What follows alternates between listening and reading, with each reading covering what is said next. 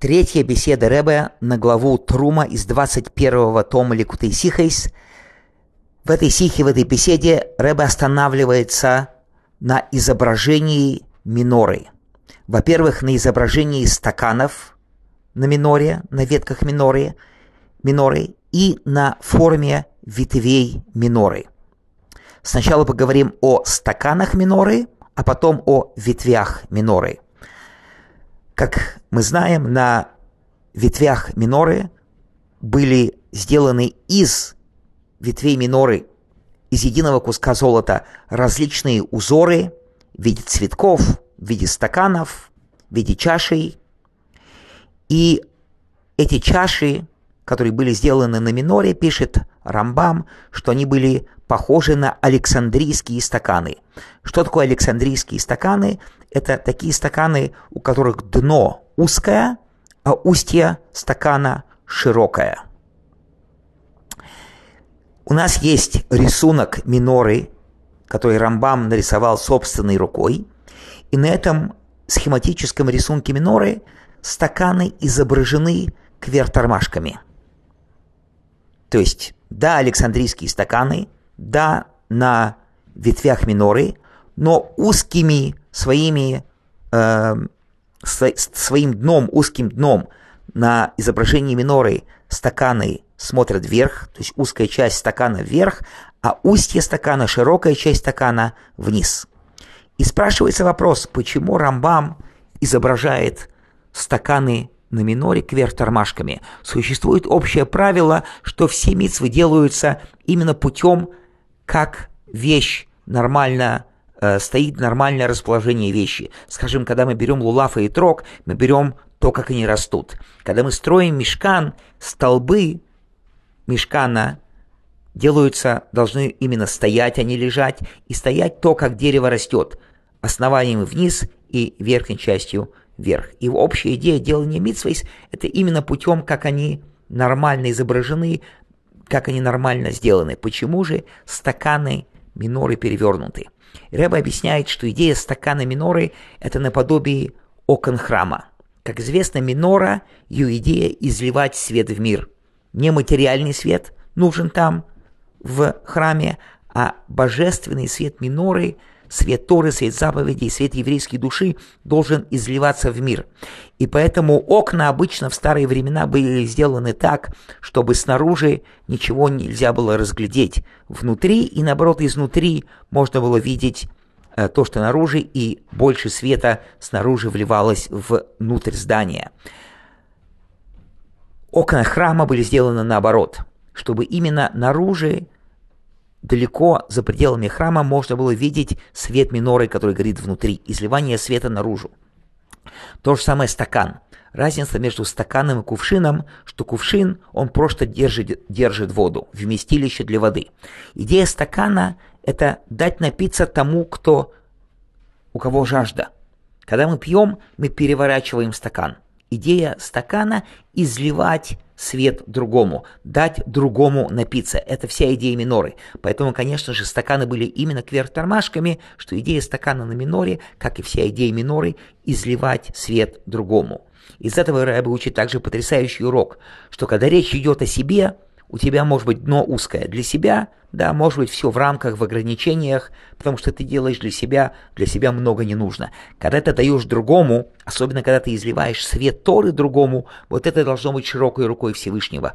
Нет ограничений, насколько широко нужно распространить источники света, сути Торы наружу. Мы строим Всевышнему жилище в этом мире, жилище для бесконечного Творца. То есть, когда мы приводим Машиах, когда мы строим Всевышнему жилище в этом мире, это нужно делать для Всевышнего, для бесконечности Творца. Поэтому все, что касается распространения источников Торы по миру, распространения божественности по миру, должно быть на широкую ногу, на широкую руку, как бесконечность Творца.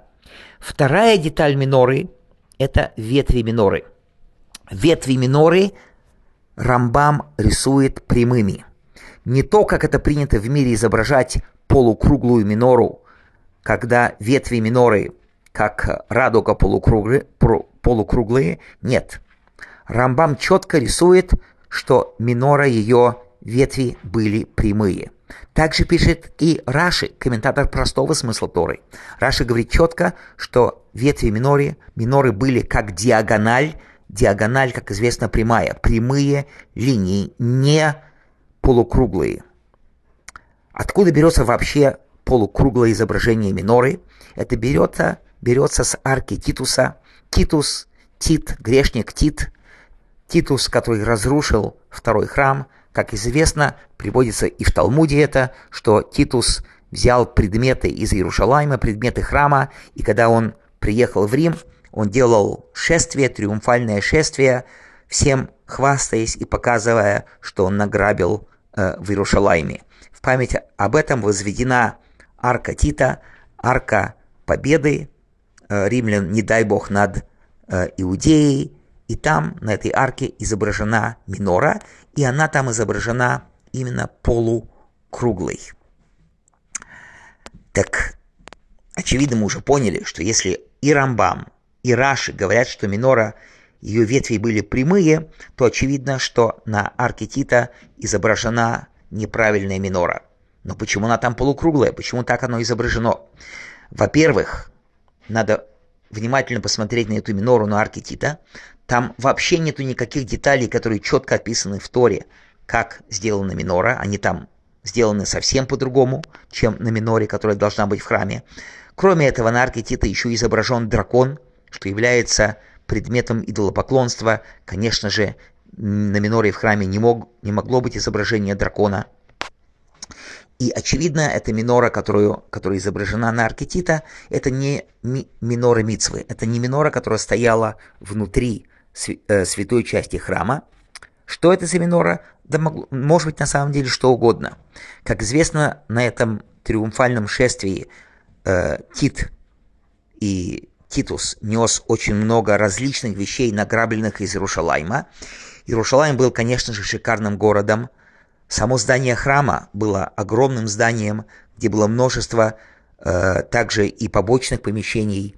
Кстати, помещений совершенно будничных, где могли быть и часть представителей римских властей, также могли быть и евреи, которые, к сожалению, жили уже по-римски. Как известно, были совершенно различные тогда течения и мнения, к сожалению, как бывает в еврейском народе, из-за чего, собственно говоря, и было разрушение храма. И эта минора могла быть просто каким-то будничным, не святым светильником, который был большой, красивый, золотой, который несли. Или еще какая-то причина. Но в любом случае, какая по-настоящему была минора в храме, мы это четко понимаем и из рисунка Рамбама, из четкого комментария Раши, и из четкого объяснения всех комментаторов на подробное изложение в Торе о том, какая была минора. Поэтому Ребе заключает, что, конечно же, когда мы рисуем минору, мы ни в коем случае не должны ее рисовать полукругом. Это напоминает, не дай бог, о позоре еврейского народа.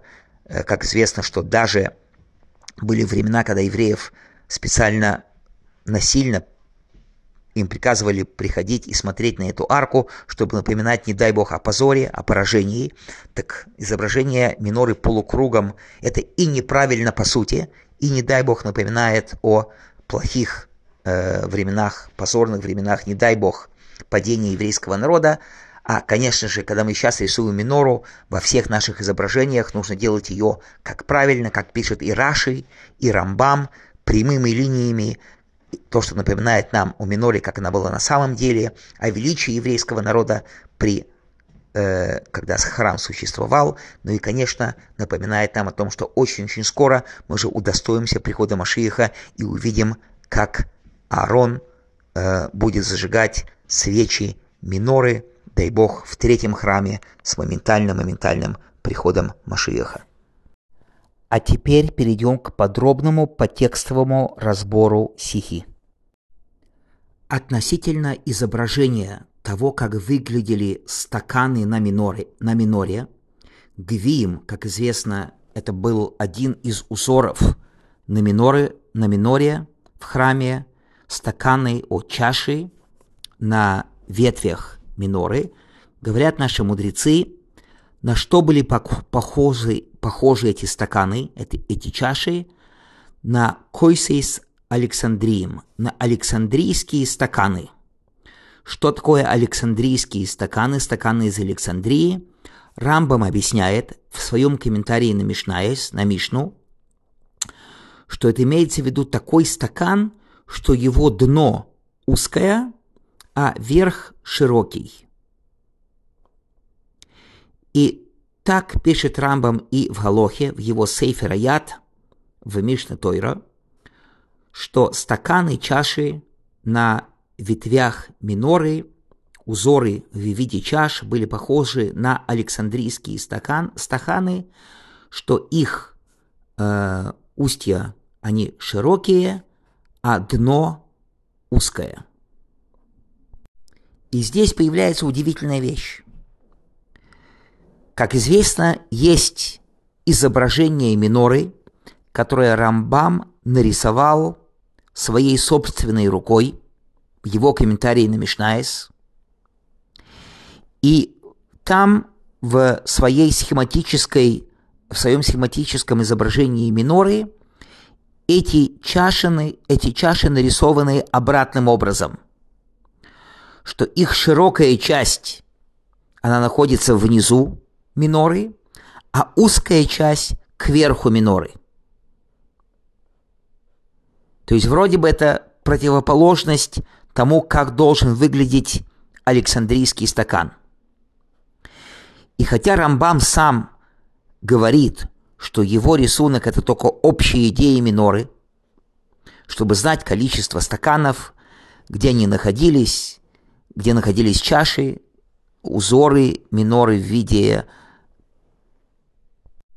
цветков и все остальные узоры, где точно и как они находились. Но Рамбам пишет, конечно, что это не точное изображение миноры. Поэтому он, собственно говоря, и рисует эти стаканчики как треугольник. Понятно, что они не были в виде треугольника, что Александрийский стакан не был по-настоящему треугольником, он должен был как-то стоять.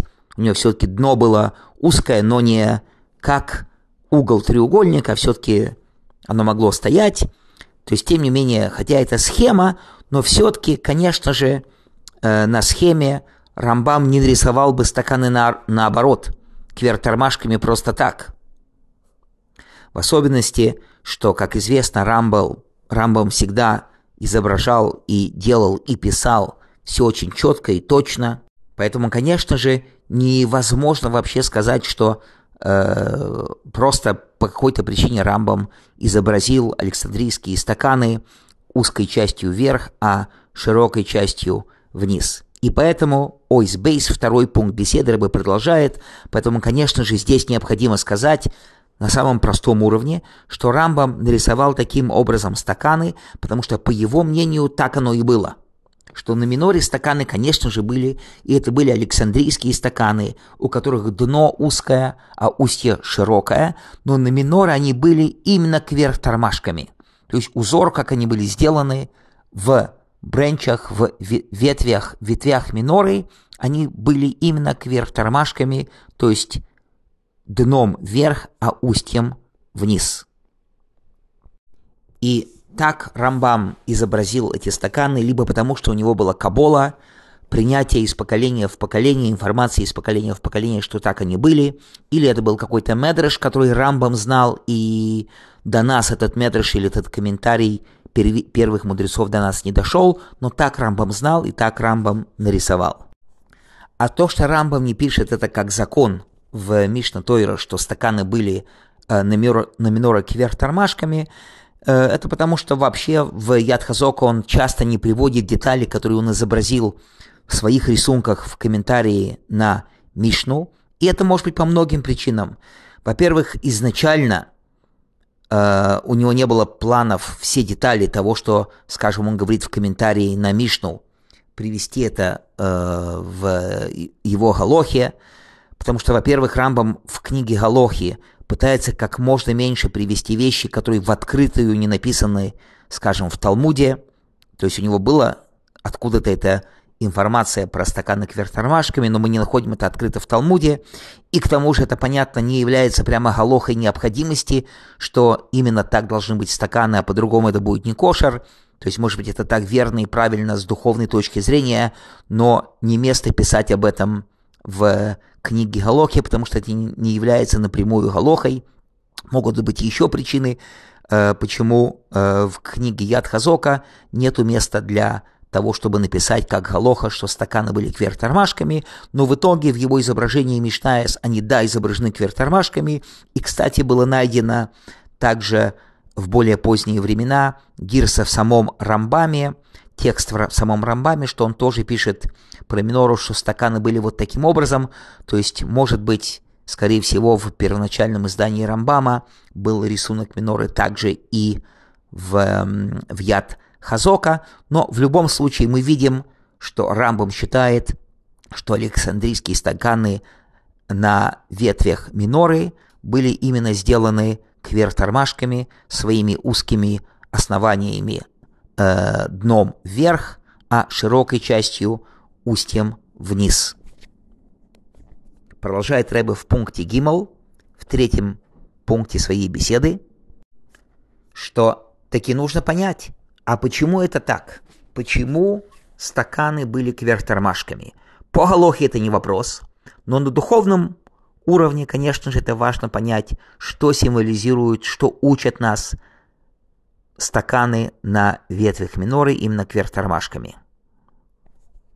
В особенности, что мы видим, что, скажем, столбы храма были именно стоящими, они стояли, не были сложены стены храма из лежащих столбов, а они именно стояли то, как они растут, то, как дерево растет, и именно низшая часть дерева была внизу, верхняя наверх, и вообще из того, что, скажем, крошим столбы храма должны были стоять именно то, как они растут, мы из этого учим, что все мицвы мы делаем именно то, как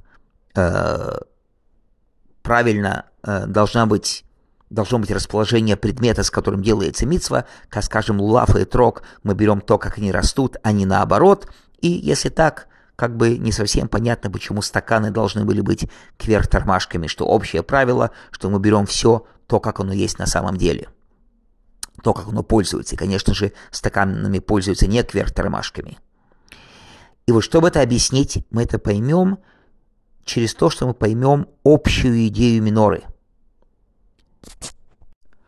Про Менору говорят наши мудрецы, что не свет Меноры нам нужен там в храме. Это не то, что Менора там была просто для освещения, как любой другой светильник ставят в темное место. Это было не для просто освещения материального в том месте, где стояла Менора в храме, а говорят наши мудрецы, что Менора была свидетельством всем народам мира, всему миру, что Шхина, божественное присутствие, находится в еврейском народе.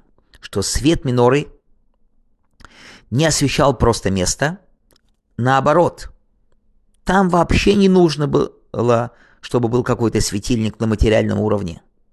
Но это было именно на внешний мир, свидетельство всему миру вокруг, что божественное присутствие находится в Израиле. И по этой причине, как известно, были окна храма сделаны таким образом, чтобы свет выходил наружу.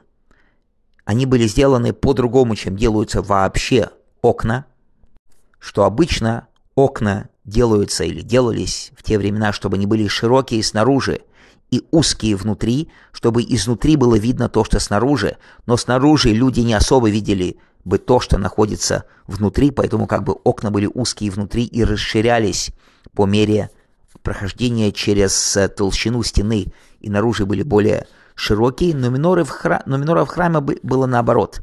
Наоборот, чтобы именно снаружи было максимально хорошо видно то, что внутри.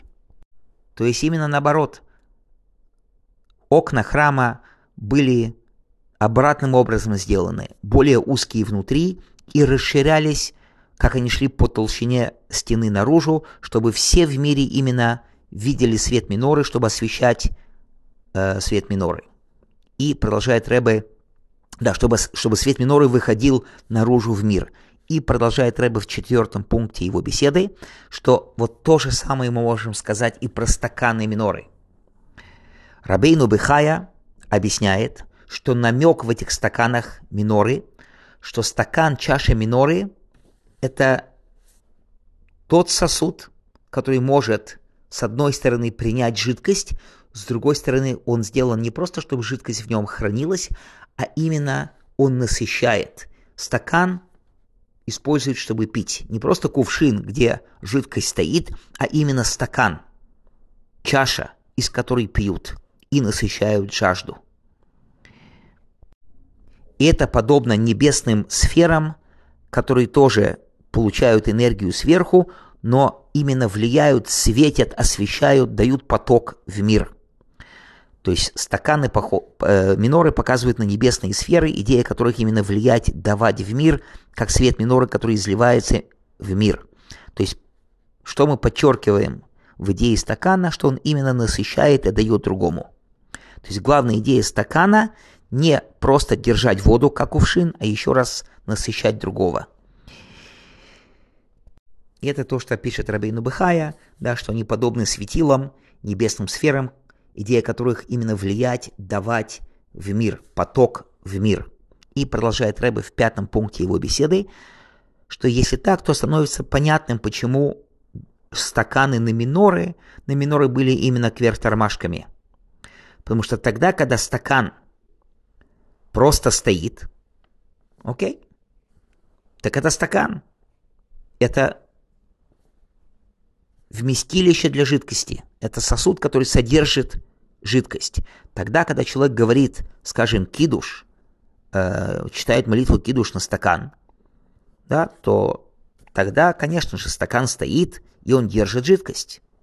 Но так как идея стакана на миноре, это именно было насыщать, давать другому, то когда мы пьем, то мы переворачиваем стакан. Получается, что так как вся идея этого стакана именно показывать на то, когда стакан насыщает, то его именно правильная форма, когда он кверх тормашками. То, что мы делаем со стаканом, когда мы его пьем, мы его переворачиваем, что жидкость выливалась и поила того, кто нуждается в насыщении. Наподобие окон, которые тоже были сделаны наоборот. То есть именно кверх тормашками это и есть правильное расположение стаканов миноры, идея давать свет другому. Продолжает Ребе в 6 пункте его беседы. Если так, мы также сможем объяснить намек в этих перевернутых стаканах, который учит нас Тора здесь, который учит нас Рамбам в нашей ежедневной службе Всевышнему.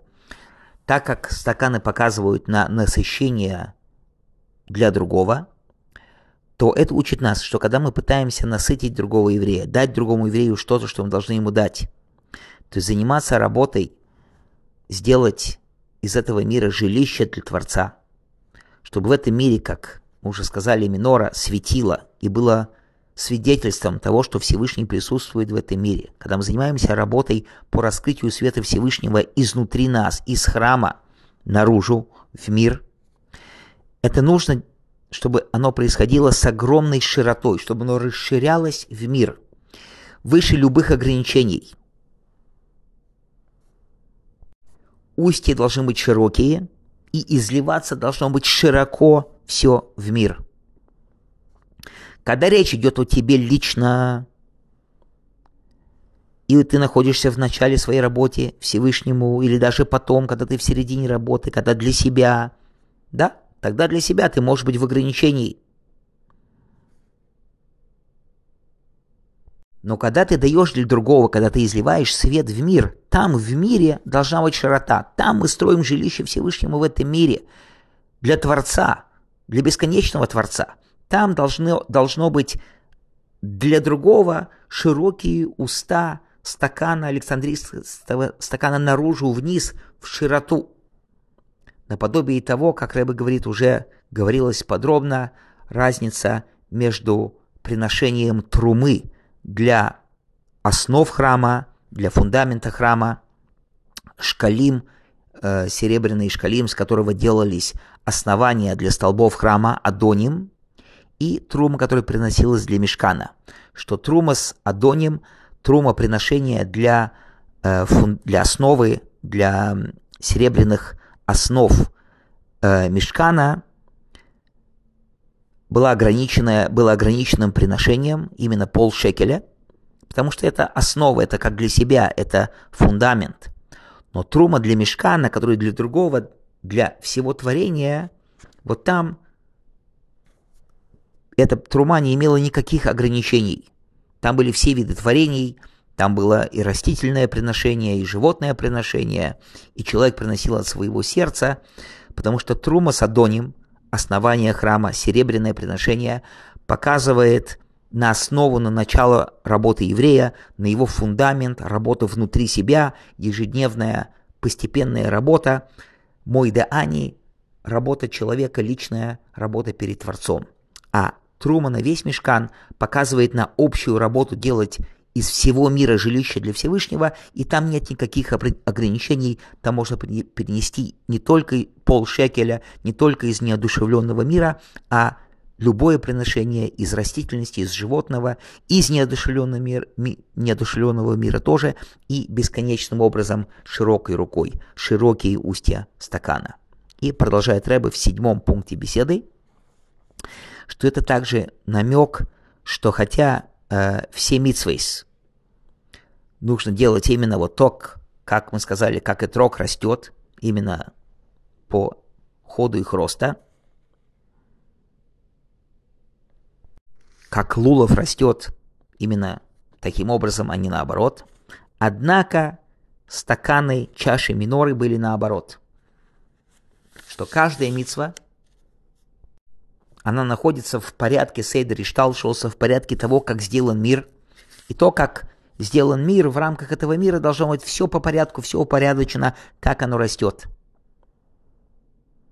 И выполнение мицвы должно быть тоже по порядку, как оно сделано. Все в рамках этого мира. Также и стаканы. Стаканы сами по себе. Да, их дно узкое, а устья широкие. То есть то, как мы готовим себя и организуем себя в этом мире, все должно быть упорядочено по рамкам этого мира. Но когда речь идет о меноре, которая сделана из единого сплава золота, что идея меноры – это давать в мир, освещать внаружу этого мира, распространение источников наружу, это изменение всего мира, изменение даже своей привычки, изменение своей природы, переворачивается стакан, широкие устья оказывается внизу, потому что устья стакана показывает на то, что ты даешь другому. Потому что широкие окна показывают на то, как изливается свет в мир. И там нету никаких ограничений, там нету никаких понятий, что это должно быть, как построен мир, как оно растет, как лулов или эсрак построены и должны браться только по тому, как они растут. Там все должно быть широкой рукой Всевышнего, без абсолютно каких-либо ограничений, как Всевышний бесконечный, так и распространение сути Торы, сути Всевышнего. То, что, как известно, Машиах сказал Баал Шем Тову, что Машиах придет тогда, когда его источники распространятся наружу повсюду, изливание света меноры должно быть широкой рукой Всевышнего, и также с нашей стороны делаться абсолютно бесконечным образом.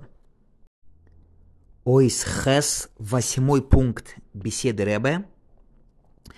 Есть еще одна деталь в рисунке Рамбама, в его рисунке меноры.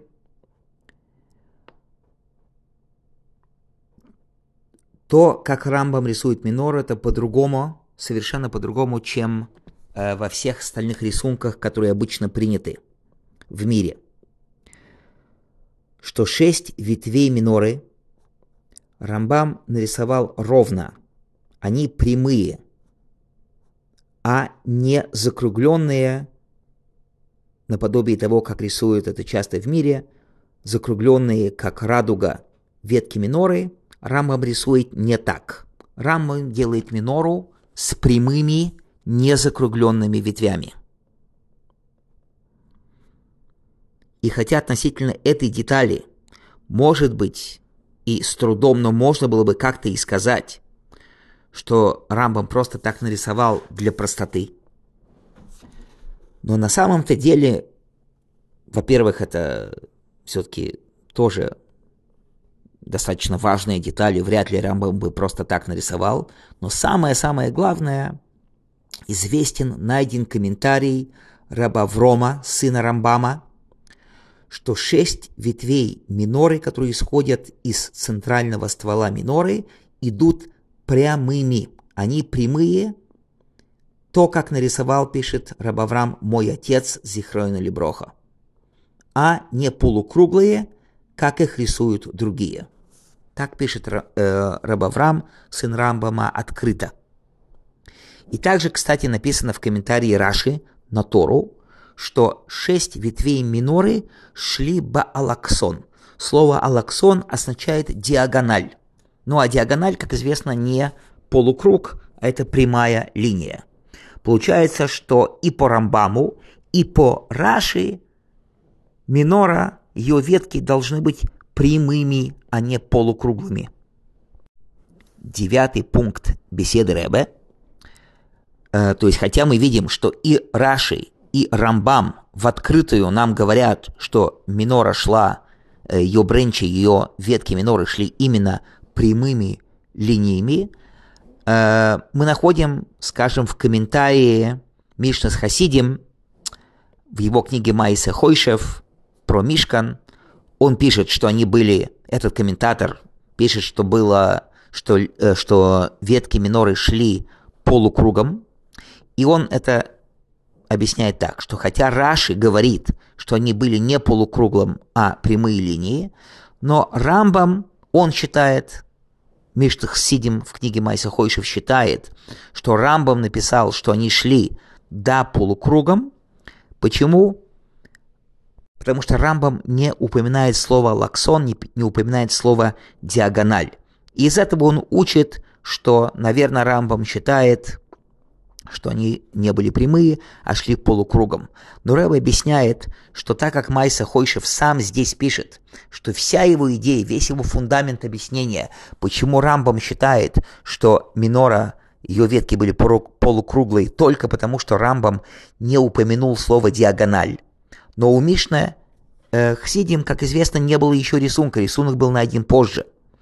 Так как он тоже не пишет, что так пишет Рамбам точно, он только это говорит, что если бы Рамбам считал, что минора была прямая, он бы использовал то же слово, что и использует Раши, использовал бы слово алаксон, диагональ, а Рамбам это не пишет, поэтому считает Мишнас Хасидим, что, наверное, Рамбам считает, что минора была не прямая, а полукруглая, но, конечно же, реально после того, как уже найден рисунок, если бы Майса Хойшев знал о том, что есть рисунок, он такой бы не написал, и поэтому, конечно же, видно, что по всем мнениям мы должны сказать, что, конечно же, ветки миноры были прямые и по Рамбаму, и по Раши, и даже Мишнас Хасидим, если бы знал бы о рисунке, тоже так же написал бы о рисунке Рамбама.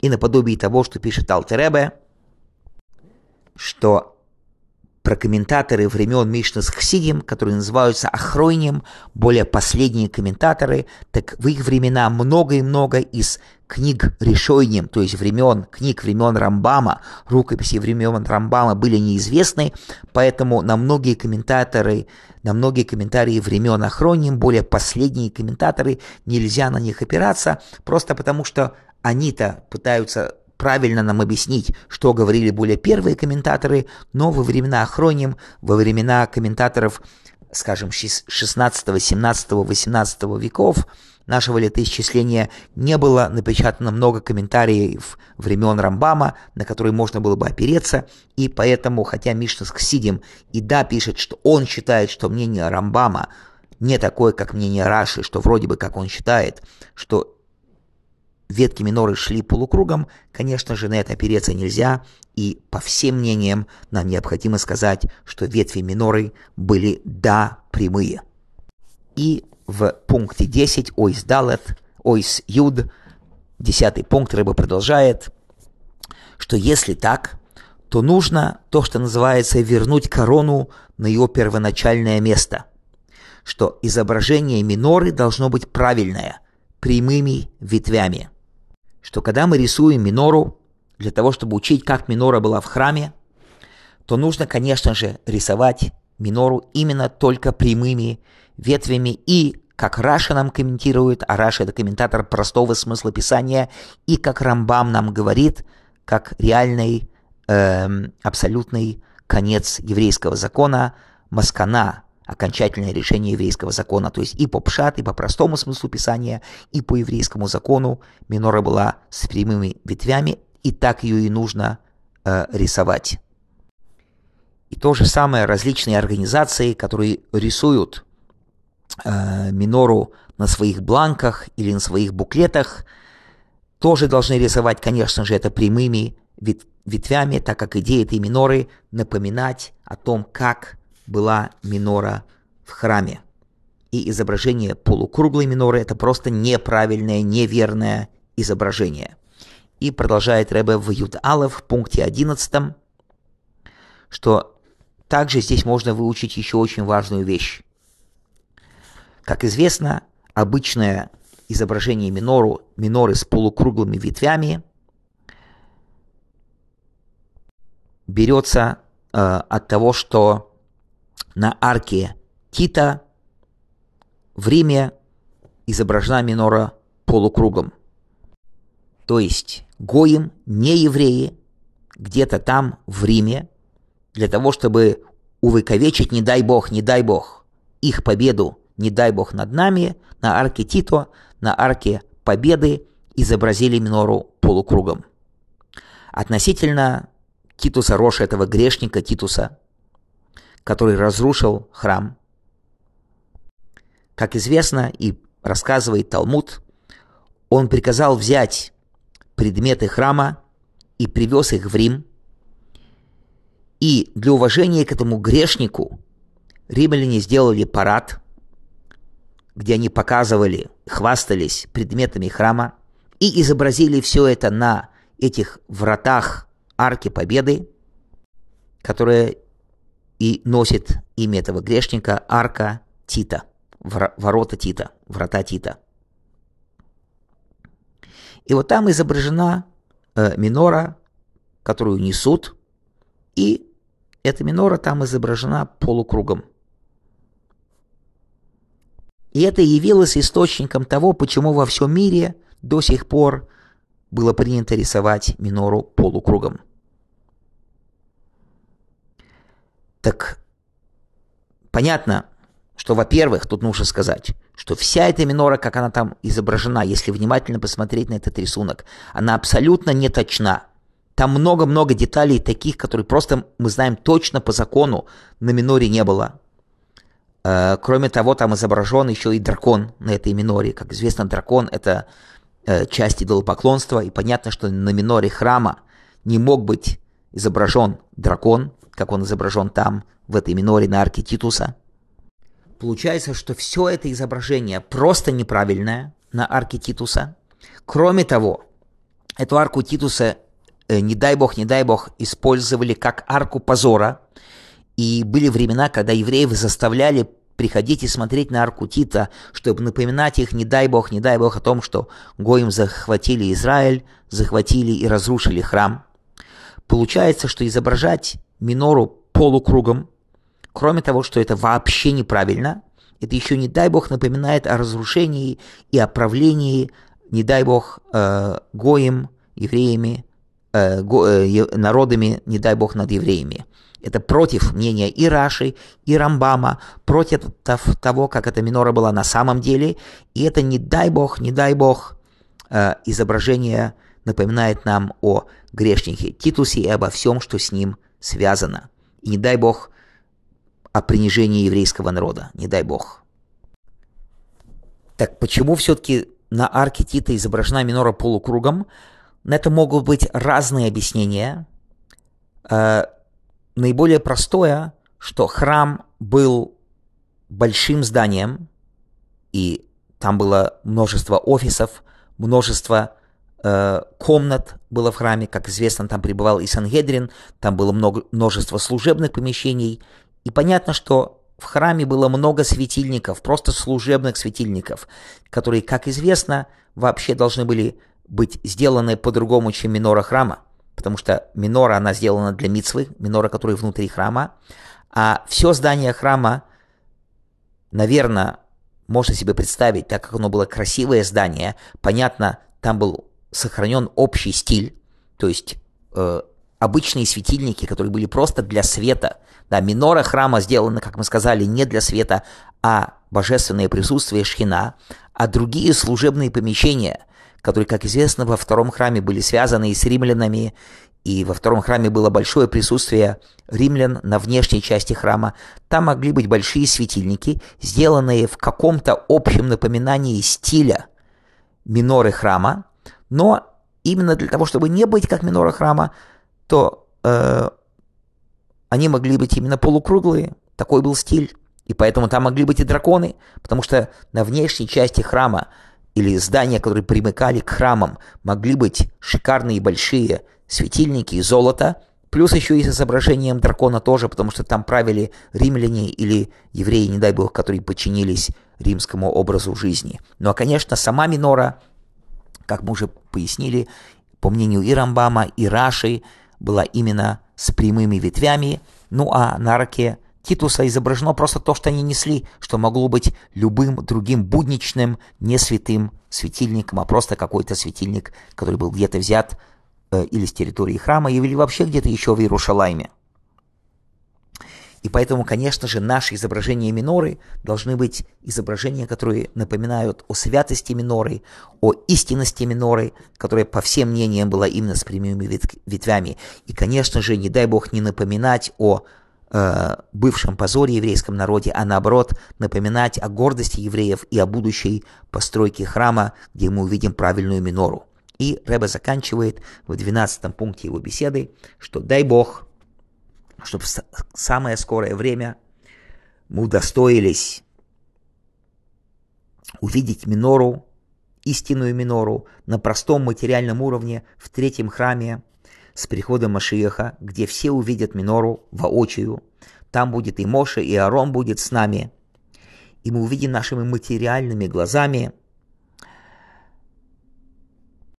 выполнение приказа Всевышнего в Торе на простом уровне, когда он говорит Аарону и говорит ему: подымай, зажигай свечи миноры на простом материальном уровне, дай Бог в самое скорое время.